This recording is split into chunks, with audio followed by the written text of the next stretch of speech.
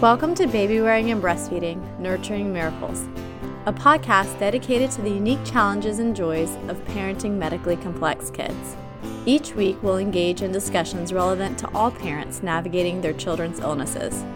I'm your host, Megan Pa, a lactation consultant and mom to a medically complex child, here to share insights and support on this nurturing journey.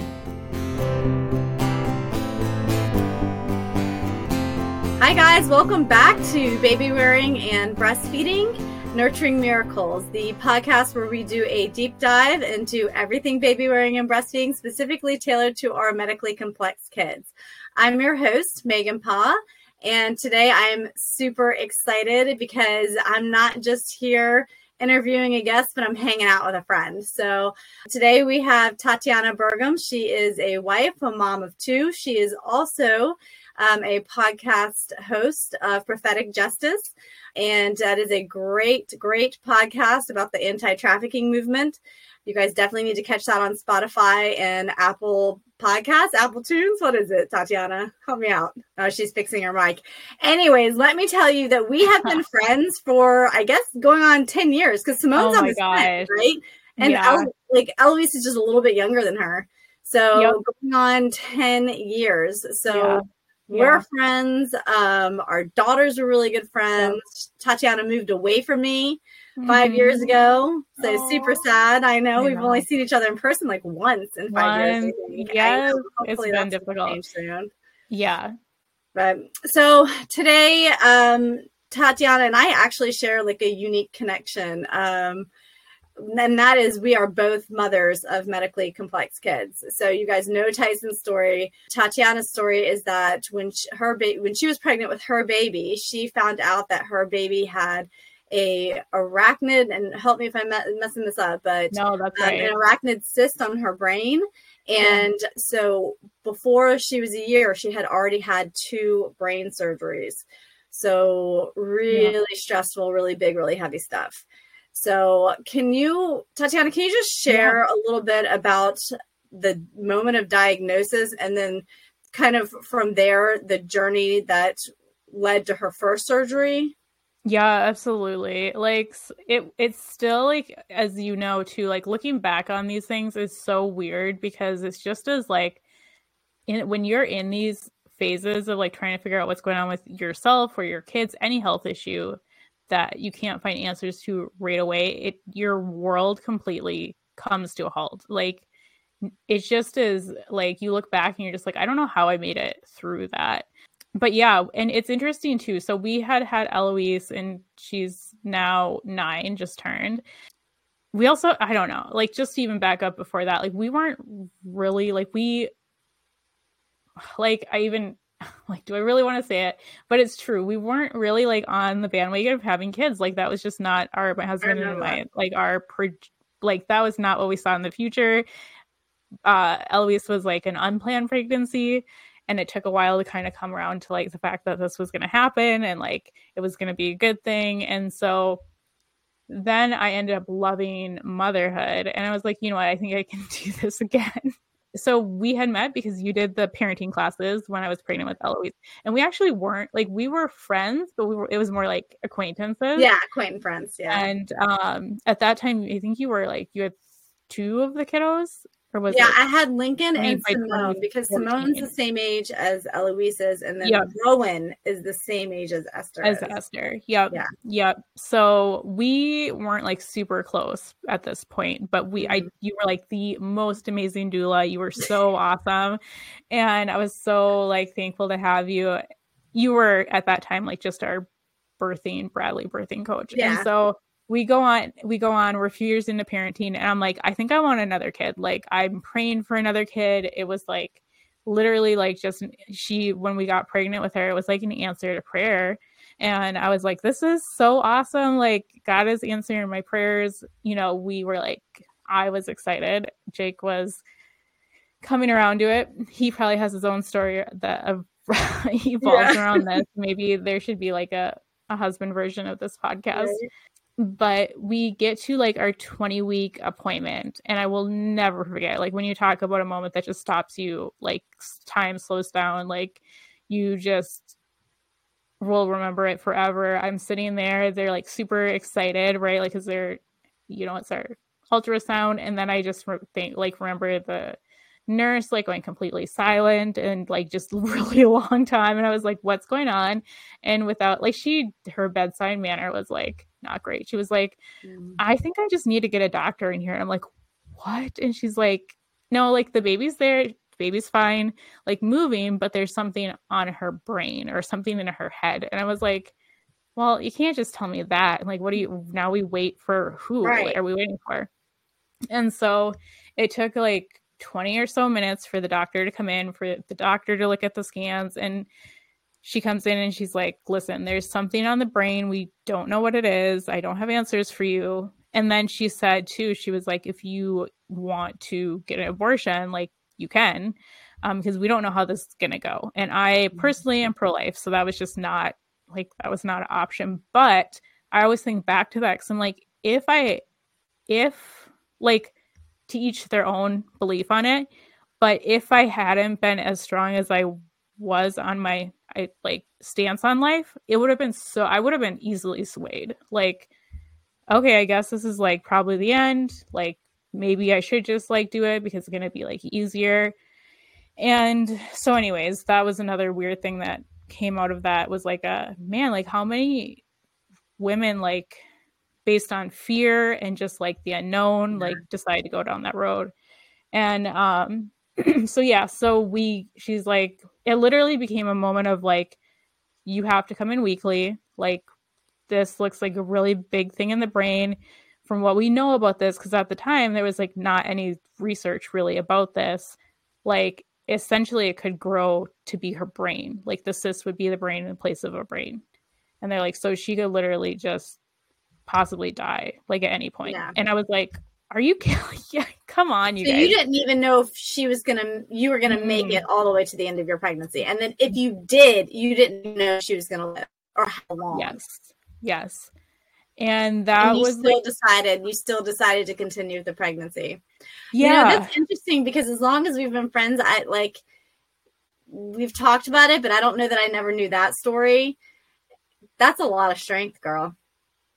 That's a lot of strength. It is. I mean, also too, like, I really never want to like come in judgment around the issue of being pro-life or pro-abortion. So I never, but we're taught, because that was just a moment where I was like, if I was not as pro-life as I am, I would have probably done it, because I just would have thought I guess you're right. Like, this sounds like this is the end for the baby. But I just had this feeling like no one knows how a child's life will go. You can never determine.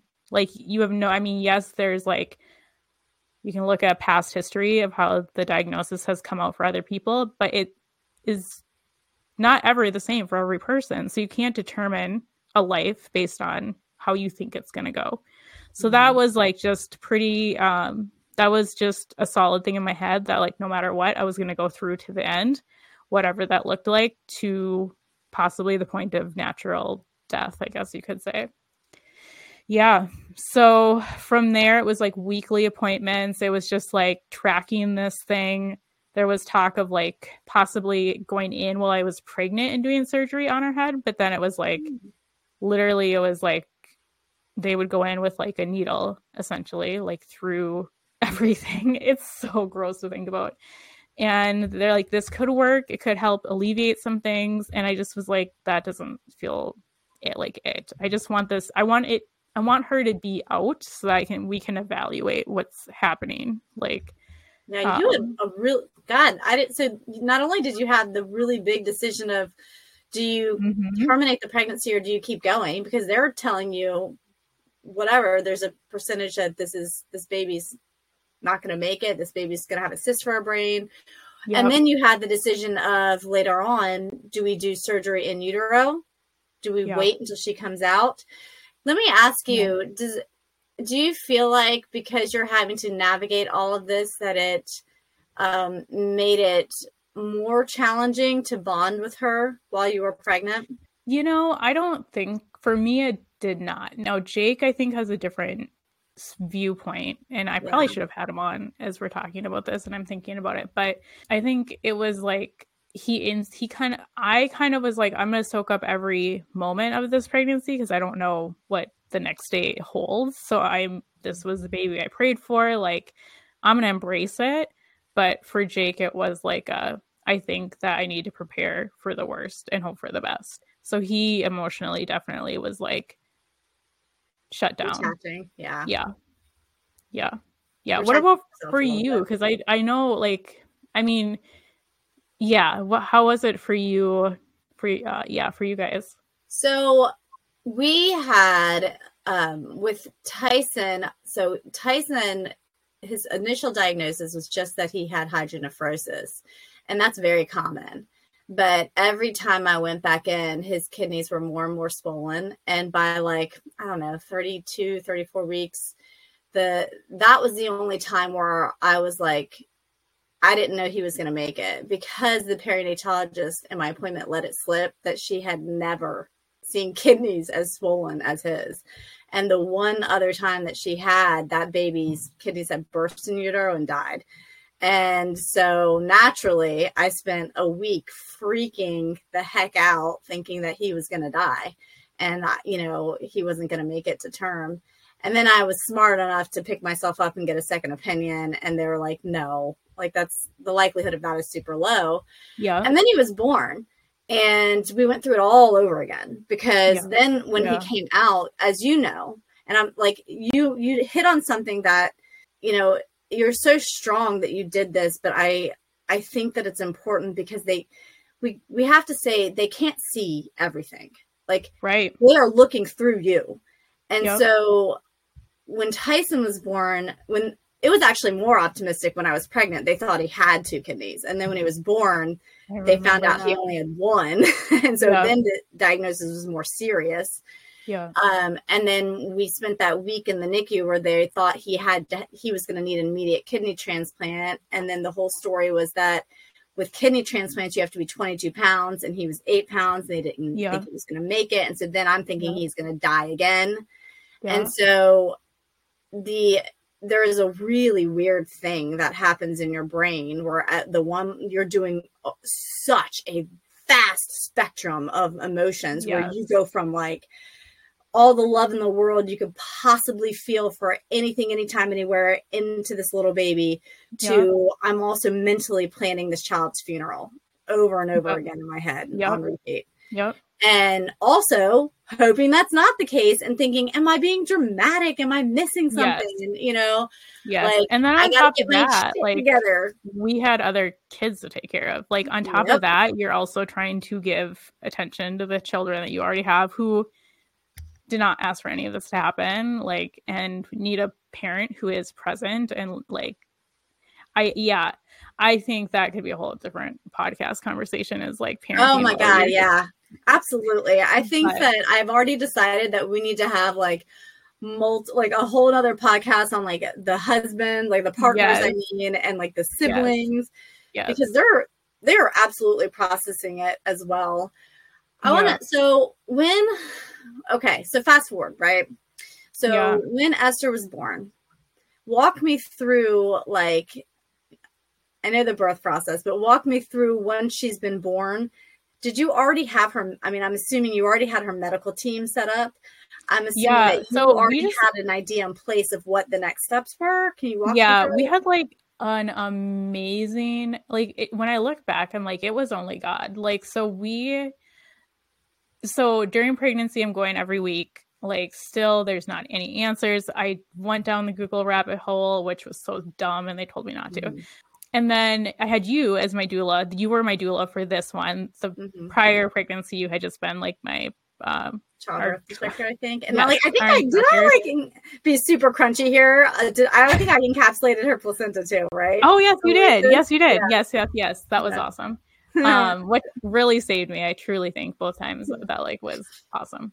But yeah, and I remember, and I mean, there, as you know, how any parent listening who's gone through anything like this knows exactly what I'm talking about when I say this, but I would literally climb in the crib that we would put together. Like some nights as a pregnant woman, I had like lost a ton of weight, so I wasn't eating well, but I was like trying to like, because you get depressed, you're pregnant, you're trying to like be healthy for your child, but like you're just losing it.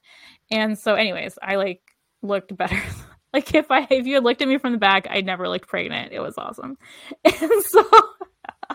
And so anyways, so I'm like praying every night, and I would like get in her crib and like literally pray in the crib. Like I would just like pray and cry in this empty crib.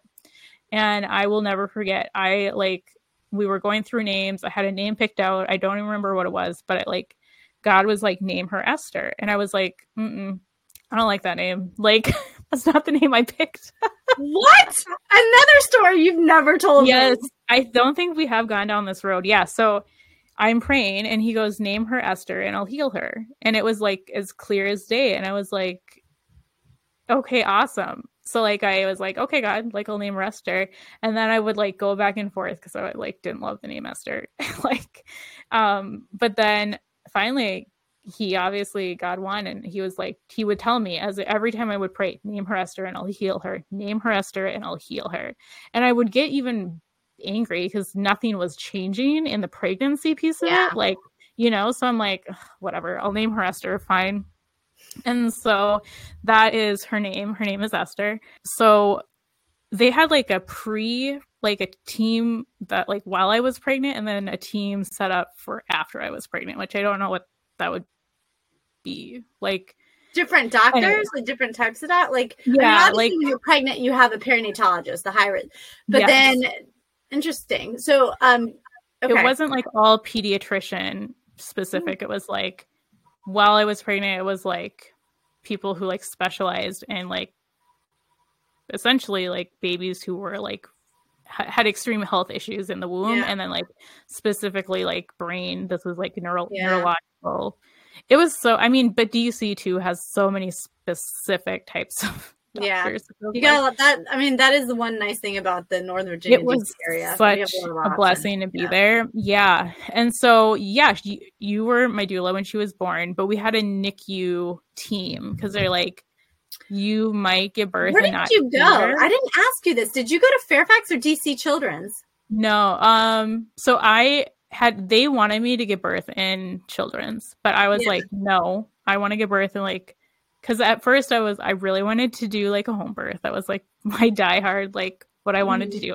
Finally, the doulas at the birth center in Alexandria like persuaded me. They're like, really, like we would never say this like if we didn't feel it, but we think you need to go to a hospital. Like we're not gonna give you services. I was like, really? Come on. So then I transferred over, but I did it at Fairfax, and they wanted me to go to Children's, and I was like, no, like I'm just not doing that. I want to be in like a normal setting, not. This is like, I don't mean to interrupt you, but that's like, this was a whole nother topic I thought of for an episode too. Is that, and I don't know, obviously, because I am not like a medically complex like doctor expert, especially with her specialty with neuro and brain, but. Did her condition affect her birth? Do you know what I mean? Like, so no one knew what was going to happen. And that was why they wanted me to give birth in Children's, because they're like, she might have to stay here. Like, this might just be where she is. And I was like, nope, like we'll transfer, but I'm not doing that. And so she was fine when she was born, but they had NICU, like they had a NICU doctor, I think, actually during the delivery, like right during the delivery, because they thought that they were going to have to hand her over. What they thought was going to happen was that her brain was going to expand, essentially, like very quickly because of how intensive labor is, and especially the head, like it's all can be messed up. And the pressure and then the expansion of like going back to a normal size, they thought was just going to be like, we might need to just rush her. And so, but she was fine when she was born. She was totally like, nothing happened. They monitored her and they let her stay with me, which was like one of the hardest things, because they were like, we don't know, like based on what we feel could happen, like if you'll see her. Like it was that, like if her head expands and I'm like, the head take her right away. Yes. And so they're just like, if we see that something's happening, we're going to have to just like cut the cord and rush her in. Like that's just how it's going to be.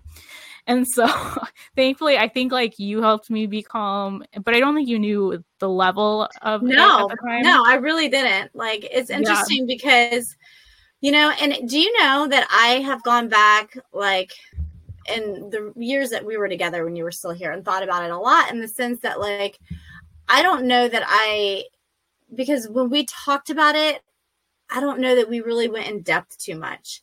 I don't think I had a great understanding. I'm going to be honest. I don't think I had a great understanding of what was going on. And when you're on the outside, you're afraid to ask too many questions, which is a weird thing, because I think maybe now that like you went through your thing with Esther first, and then because Tyson is younger, but now when I went through it, I realized I wish I would have asked more, because you're afraid to, as a friend, because you don't want to make the mom feel bad or hurt the mom's feelings. Oh my gosh. But as now being on the other side as a parent, it's almost like, I don't know if this is the right word, but like cathartic to have somebody help you talk it out. It is. Know, even if it's just answering basic questions. And so I was like, man, going back, I was like, I wish I would have asked more, because I was confused. I didn't know, but I didn't want to ask. Yeah. Well, and I think a piece of it too is I didn't fully grasp, like looking back, I'm like, you understand more as time goes on, the gravity of it all. Situation. And in my head, I think I made light of it. I think I just was like not wanting to talk about it. Like, so it was probably also me just not making it a heavy thing, because I was already like, I had so much anxiety.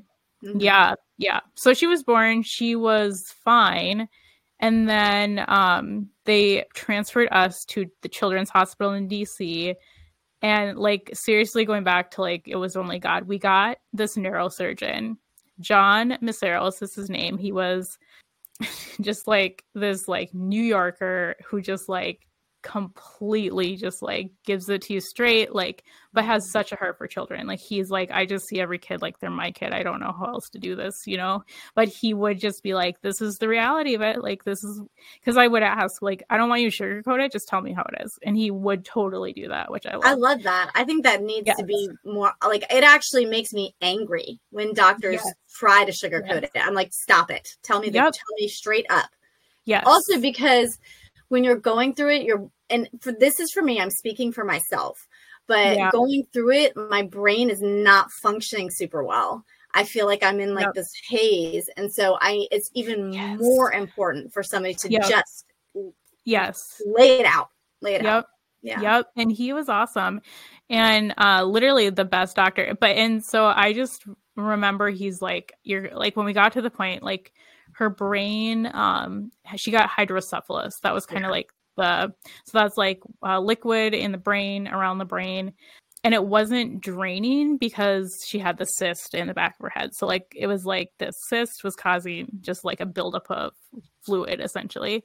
And it was causing her brain to like, her head was huge and like her eyes were like popped out a little bit. But she was like not in pain, which as I look back, I'm like, seriously, like that had to be God too, because she was totally fine. At least as far as we could tell, like she was not crying. There was not like stuff happening. He was fine, but he was like, we got to fix this. And so he's like, we'll go in, do like a little incision, try to drain it, essentially drain the liquid and just hope that helps. And, you know, there was like a moment where we're like, oh, this is like brain surgery. Like, this is not just like, and at first I was like, oh yeah, they'll just drain it. Like, no big deal. And then it just was like, no, our daughter's having brain surgery. Like our newborn, she was 3 months old at the time. And I remember we were kind of like, do we do it? Oh, a shunt was the other like situation that we were like, maybe we'll put a shunt in. It was either like trying to drain it, put a shunt in, but he was like, if you put a shunt in, it's a medical device in the brain. Chances of it failing are like, she's going to have to get it replaced at some point. It causes damage. And so he's like, if you can go without having a medical device, like, let's try it. But if it doesn't work, she's going to have like more intensive surgery. Mm-hmm. Jake was like, let's do the draining, see how that goes. And I was like, nope, I want the medical device. Like, I don't want to even have to think about another surgery. So we like disagreed. And I remember finally we were back in his office and he's like, Tatiana, I need you to look at me. He's like, I have never done a brain surgery that has ever failed. He's like, I'm pretty damn good at what I do. And any other time that would have been like the most annoying thing. But I can't even tell you just the peace that came over me. I was like, yep, this is the route we go. And so that's what we did. And there just is never a time like that is going to be, like, will forever be in my brain the moment that he took her back in her little like gown. Yeah. And they like made her feel like so special going down the hall, and like he's like making her laugh, and I'm like, oh my gosh, like our kid is going into brain surgery. Like, what is happening right now? And God, I'm glad you brought that up, because I think that must be universal. The moment that the doctor, for me, it was the anesthesiologist both times that took Tyson back. And I'm sure Esther's surgery was a lot longer, but like Tyson's first surgery, he was in there for 4.5 hours. And I remember how sweet, like that will live in my mind forever. The moment where they take your baby and walk to the operating room. Yes. Like, oof. Yes. Oof. Yes. Yep. Yeah. Yep. It was a slow motion moment. And we really like, I think I would like to say I was like a little bit like just that waiting time. It was like a 4-hour surgery. No, okay, I take that back. It was like 2. Her next surgery was like a 4-hour surgery. So yeah, so we're waiting, and it just was that like the reality of like we could not see, like we don't know what is going to happen when he comes through. You don't know what's going to happen in surgery. Mm-hmm. Like, so he came back, and like first thing he says is like, she's totally fine. But like just that moment of watching him walk through those doors, and like I was like, oh my gosh.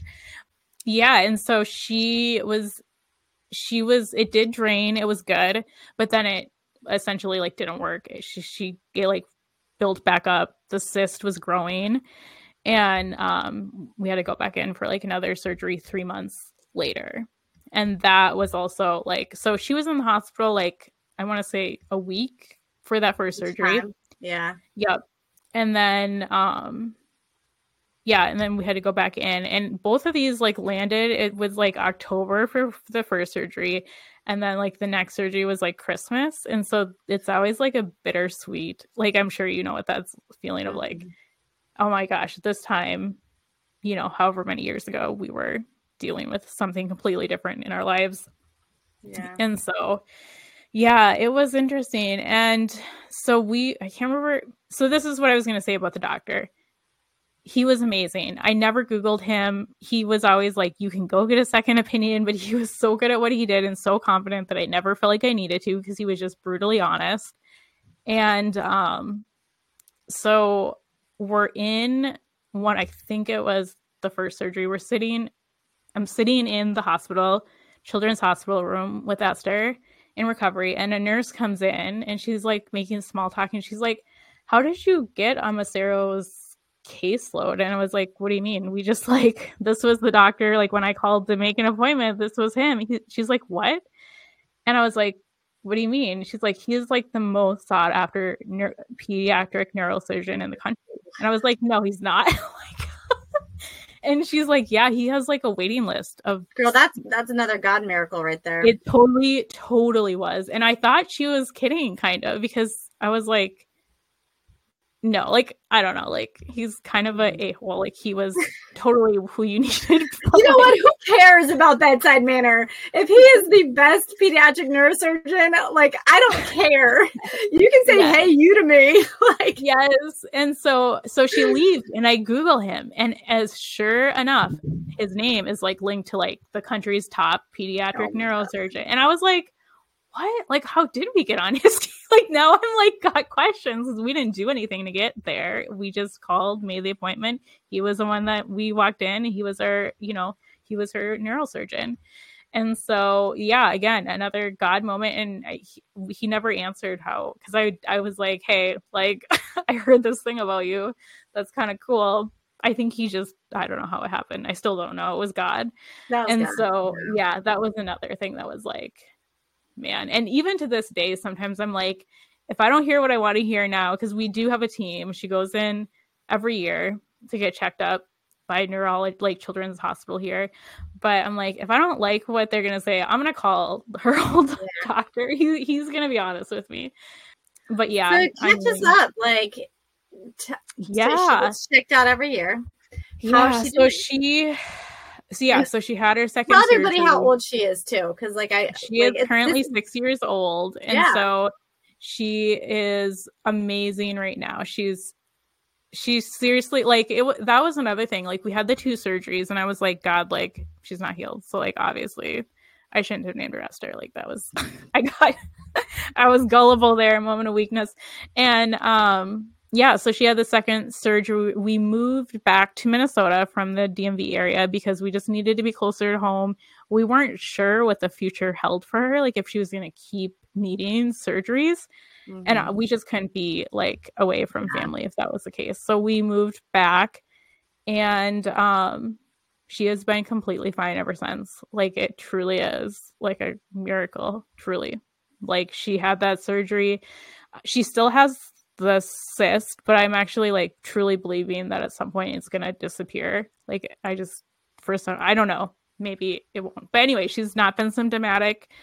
I do have like PTSD though, like I'm sure you know how that goes, like or even just like because I remember like they were like, we're not like, be careful when you fly because like the change in pressure could like cause something. So we flew with her for the first time this past like a few months ago. I was like super scared because I was like, what if we're in the air and she's like, something happens, like what are we gonna do?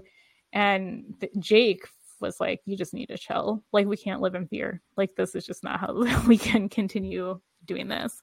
So it's little things like that that'll happen that is kind of like, okay, we're good, like yes, something could happen, but like right now she's totally good.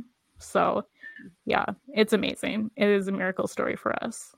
I love it. That's so beautiful. Can you tell me, looking back, was there a specific support resource or person or yeah, oh man, there's so many people who were like, I couldn't have gone through this. I would say like truly when I look back at it, like having your family, like having Eloise and your daughter be the same age, like knowing that we could go hang out with friends and like she could connect eat mac and cheese. Yes, and like connect with other, like she could be like around kids her age and like have a friend, like a true friend in Simone versus like us dealing with all our stuff and then like also isolating Eloise. Like how unfair is that?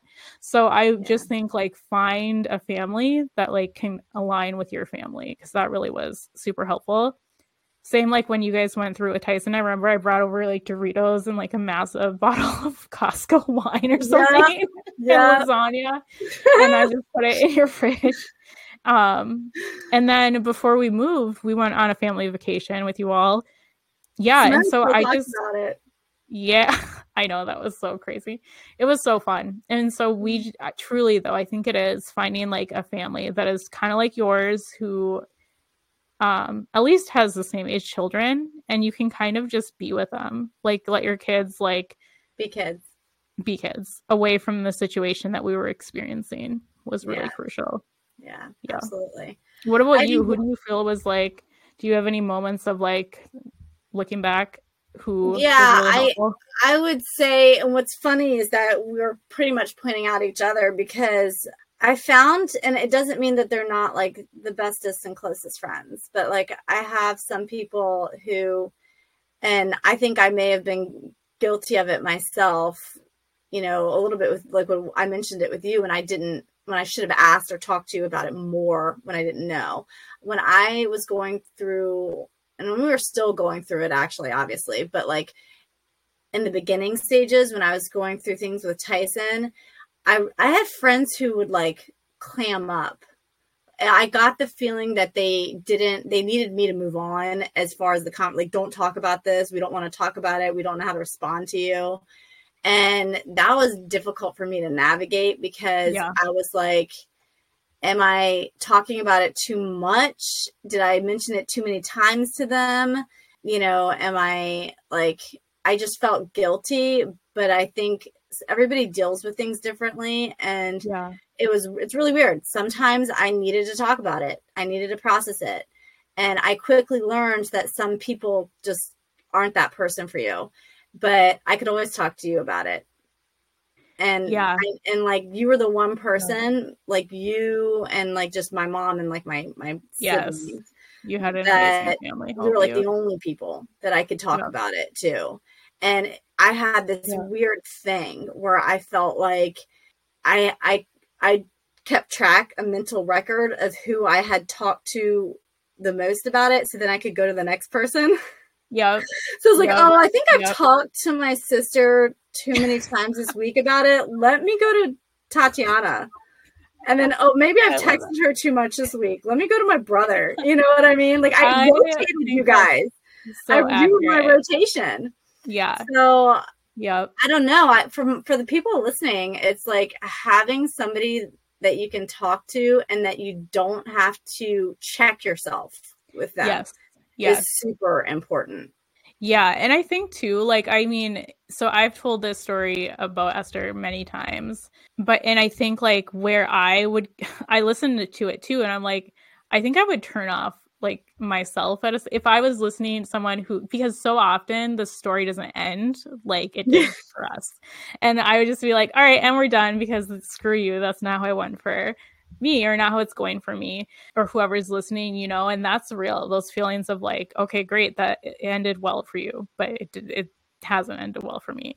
And that's another like reality that I think we have the luxury of, quite frankly, is like we're not living in it still. Yeah. And so I'm super honest about that piece of it.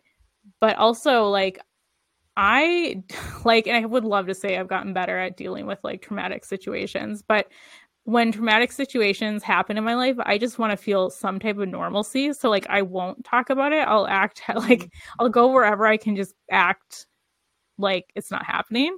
Yeah. And so for me, that was like a piece of my reaction was like, where can I go? Who can I talk to and be around that makes me feel like normal. How I want to feel normal. Yeah. Yep. And so, but there's shame in that because there would be times where people would be like, Tatiana, like, don't you need to talk? And it's like, no, I really don't want to. Yeah. Like, I'm good. And so also normalizing that, like, find places where you can just go and feel like your old self. And that's okay. Like, to do that, like, that's okay too. Yeah.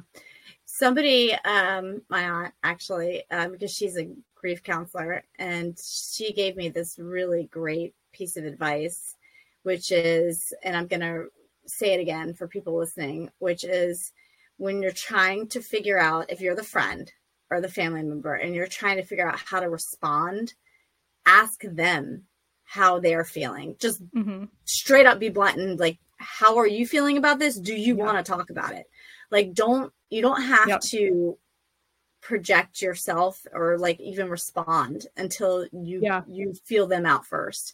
And I was like, man, that's really solid advice. Like that's really solid advice, because when it comes down to it, like if you're sharing this with somebody, then, they're a value in your life. You care for them and they care for you. So like you want to respond like, in a loving manner. And so the best way to do that is just to feel them out. So how has like Esther's resilience inspired you, and how has it changed your view? Like, do you show up differently as a parent? Do you show up differently in the world and your view of faith and miracles? Like, are you a totally different person after this? Yeah, you are not the same when you go, and that can be for anything. Like, so I had lost my mom at a young age, like when I was in high school. And I really thought that was like the worst possible pain in my life I could have gone through. Like, losing your mom. Yeah. Everything like that. And so like, you kind of like try to, and this is just like how we normalize traumatic things. We try to like compare it to other things and like, well, I went through this, so nothing can be as bad as this or whatever. Then I experienced that stuff with Esther, and I truly was like, oh my gosh, like there's nothing more painful than dealing with something with your own child. Like that is like a different level of pain and grief. And so I think it gave me like almost like a release from this idea that like you have to compare trauma in your life, and that there is like no right way to deal with things. That's really good insight. Yeah, that was one thing.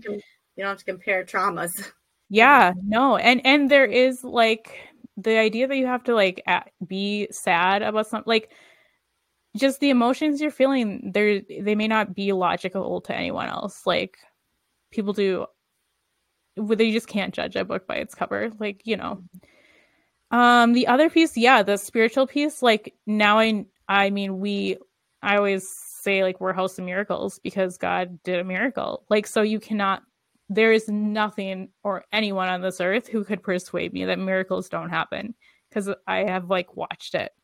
And so not to get like super religious, but not even religious, but spiritual, like I do prayer team at my church. And so I had heard a pastor talk about like when you overcome something, you have power to help another person in that area or heal someone in that area.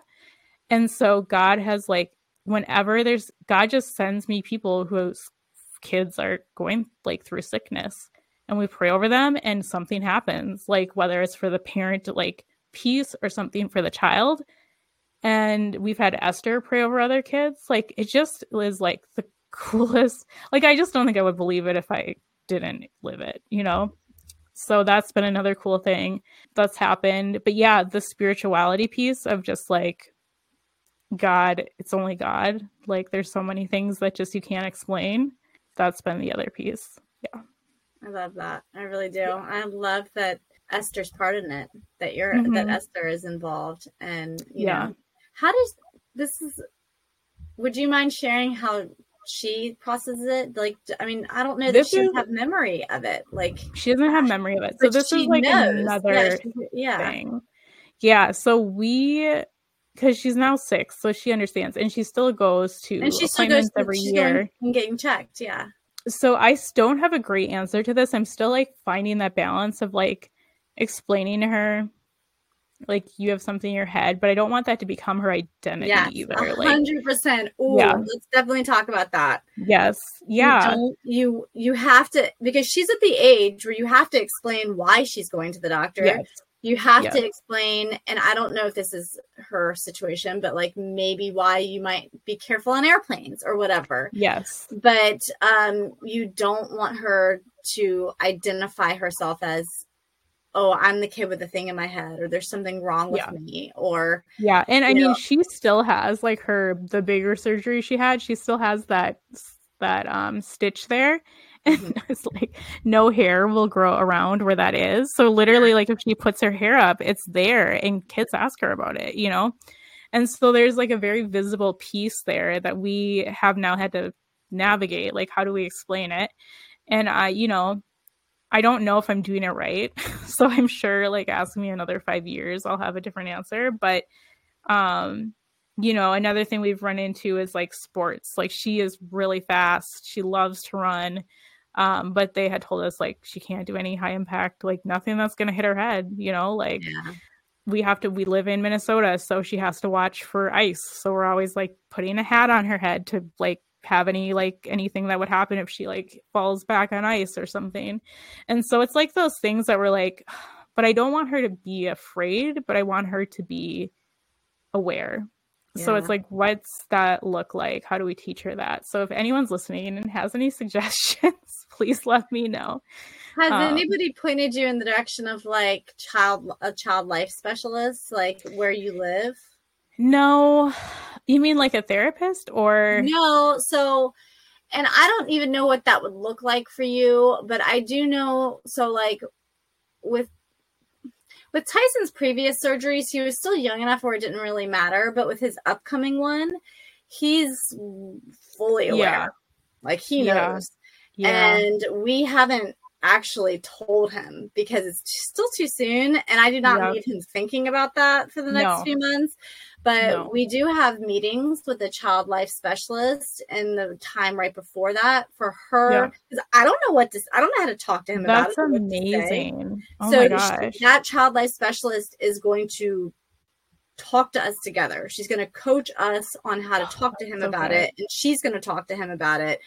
And at his level, like at a 5-year-old's level, like this is how we explain this to a 5-year-old. And she also, what I love about her is that she also integrates the siblings, because especially with Tyson being the youngest and the other kids being older, you know, with my older two, like they're fully aware and get nervous and concerned. It can be hard to say the right thing. Like you just don't, you want to say the right thing, but you don't know what that looks like. Yeah. So you know, I was just, I'm curious about if it's true in your house, but Eloise has been like the best, almost like she goes, like she'll talk to Esther. Like I remember when you had surgery, I remember like, Esther, you have something in your, like she will just tell Esther, and I'm like, well, I guess it's out there, but like it's their sibling bond. Like it's like Eloise almost getting it out too, of like sharing like, hey, you went through this thing, you know, and it was really scary for me. And so that's been an interesting thing, and I haven't stopped it because I'm like, I want her to feel like she can share. But Esther almost has gained more understanding through Eloise than through us at times, listening to Eloise talk about it. So that's been interesting. Yeah. You know, I'm going to be really raw and like open here. I don't know how Tyson perceives or understands it, because bluntly, I try not to talk to him about it. And I don't know if that's right or wrong, but I don't talk to him about it because I don't want him to identify it. I know that he knows because he says it. Like he has to take medicine every day. So he knows that he says, I take this for my weak kidney. And but that's true. That's the truth. True. It's cute. So, and his siblings are like really protective over him. Yeah. He's 5, but everybody else still calls him the baby and treats him like a baby. Absolutely. Which, you know, I don't know. Like, I don't know that anybody, I think it's probably because I don't talk about it. I don't think that they, besides just being protective of him, I don't think that my other kids even talk to him about it, because it must be some unspoken thing because of me that we don't address it. But I feel like that's coming to a head soon. Like, I am really curious. And to have someone to walk through that, though, what an amazing thing. I don't think I could do that job for a living. Right? Oh my gosh, what a beautiful job, though. Yeah, there's some angels walking on the earth. Yes, seriously, I truly think that I've never met like a more amazing person than a nurse in a children's NICU or like a children's hospital. Like they were, I don't even know, they were truly like angels sent from heaven. I felt like they were so amazing. Yeah, absolutely. Yeah. So what hope and what kind of encouragement would you tell a parent who's just at the point of diagnosis? What would you tell them? Oh, I would say don't go on Google, but you're going to go on Google. Like, that's just going to happen. No, but that is so true. Don't go on Google. Don't do it. I think you even said, I think it was you who said, like, because I remember talking to you about, like, you're like, where I got this information that I was telling you. And I was like, I got it on Google. You're like, girl, you don't go on Google. And I was like, I know. But I needed someone, like a friend, to tell me that. So it was good. So for me, it was my faith. I needed to be like in deep connection to like a higher power. That was like truly my lifeline. And without it, I would have gone into like a spiral of like complete depression, probably like just like a mess. I was already a mess, but to have like prayer and like worship music happening when I just like had nothing else to like live for, it felt like. So finding some type of higher power to connect into, I think, is really crucial. I don't know, I guess. I think the other piece of it was just being okay that the best is just not your best. Like that was another piece of like, oh, I need to function at a higher level, but it's just not going to like, I literally can't, like today, like, and being okay with that instead of or just accepting, like, just like, okay, this is just what it is today. Mm-hmm. So instead of beating yourself up that you can't like work at this level at your job, or like you can't parent at this certain level, or like you are just like not like connecting with your children that you already have because you're so concerned about what's happening, like just know that like, one, your child is going to be okay, two, like you will be okay, and three, like just go like I seriously just day to day. It really is one of those like day to day things. 100%. It's just day to day. Yeah.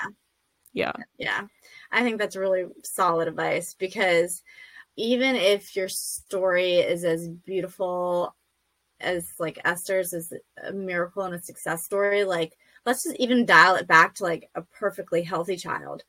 You don't know what the future holds. You know what I mean? You don't. Yeah. So living day to day and in the moment, I can definitely tell you that I became a more conscientious parent and a more in the moment parent afterwards. I think that's true. Yeah. And actually, like, one thing I wanted to add too about don't Googling is, guys, don't go on Facebook groups. I'm just telling you, like, I swear I was like, oh, I need a support group. Let me go on Facebook groups. I think we did talk about this. Yeah. We that were both was like on bad. Facebook. Oh, that was so bad. It was so bad because y'all, Facebook is like, it can be just doomsday, like on a regular day, like on a regular feed, it's doomsday. You go into one of those like kidney disease chat groups and it's just like, you know, and they're literally there, like you don't go in and just like say, hey, this has been a great it's been a great day. There's no success stories in there. It's everybody telling you their worst day. Bad. It's everyone's worst day in one chat. Do not do it. Don't do it. Don't do it. That's the big takeaway from today. Don't Google, don't Facebook group. Not for this kind of stuff. Yeah, take it day to day. Take it day to day. Enjoy the moment. Oh my gosh. Tatiana, thank you so much. Yes. No, I was gonna say, like, if I was to look back at a critique though, it would be that like I totally babied Esther like way too much. And now I'm having I'm having to like balance myself now of like, she's fine. Like, she does not need me to do literally everything for her. Like, nor is that healthy. Even if she couldn't, I would need to like.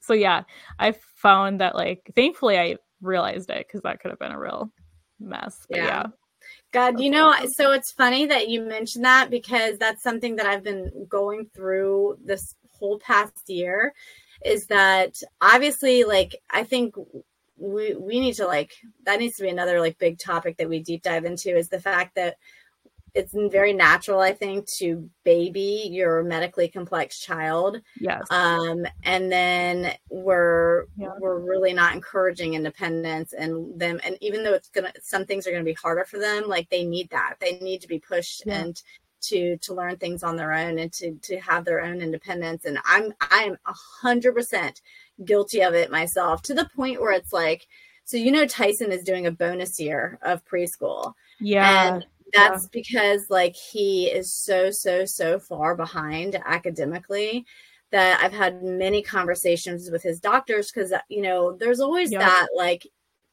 Tyson's been under anesthesia a lot, like not just for his 2 surgeries, but he's had a lot of invasive like testing that required anesthesia.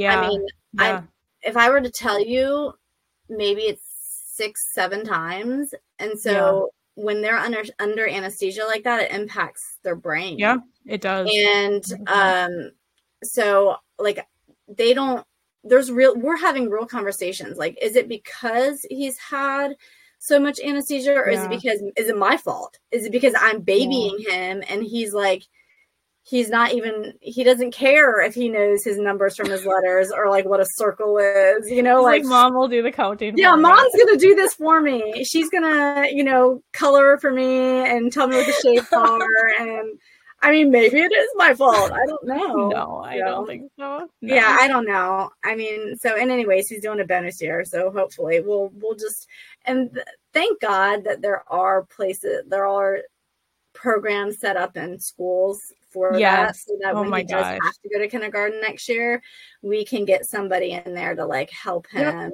Because that's another thing that a lot of people listening are already like, obviously, if their kid has a physical, complication and diagnosis, then a lot of times that, educational piece is behind too, and they need help there as well. Yep. So it's so layered. Yeah. There's so much going on. There's so many pieces to it. And I just think too, like, I will say, like, God, thankfully, if I was like the overthinking the school thing, I think because there are some areas and I'm like, is this like, because she just like, is this like a brain thing? Like a brain thing. Yeah. Yeah. And so, but I kind of am just like, well, she'll either will help her catch up. Like she will get through it. Yeah. Also, she has, and I saw this with Tyson too, is like, he will be just fine. Cause like the skills that you sometimes don't, even though it's good to go through school, but there's other skills that will get them further in life past their school years. Yeah. No, and they have it. And that's one of the things that, like, aren't we constantly counseling ourselves too? We're like, okay, so like, yeah, maybe it is a brain thing. Maybe it is he had too much anesthesia.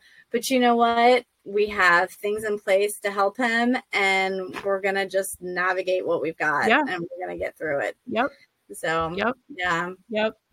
No, it's been good. Honestly, this has been fun for me because, like, we've talked about stuff that we haven't talked about, and I agree, like crazy. We're always learning something new.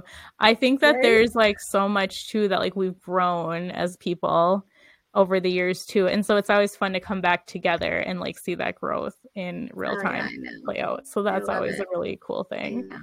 Yeah. So this was an honor. Thank you for having me on. And yeah, so for everybody listening, I'm so glad that you guys got a chance to hear from Tatiana and hear her story about her daughter Esther. Because really, her daughter has been a miracle. And I think a lot, we need to hear stories of hope. Again, you don't know what the future is going to hold, but I think it's important, to prepare yourself and be resilient and have grit, but also have hope, even in the face of like certainty, still a little bit of hope. Goes a long way.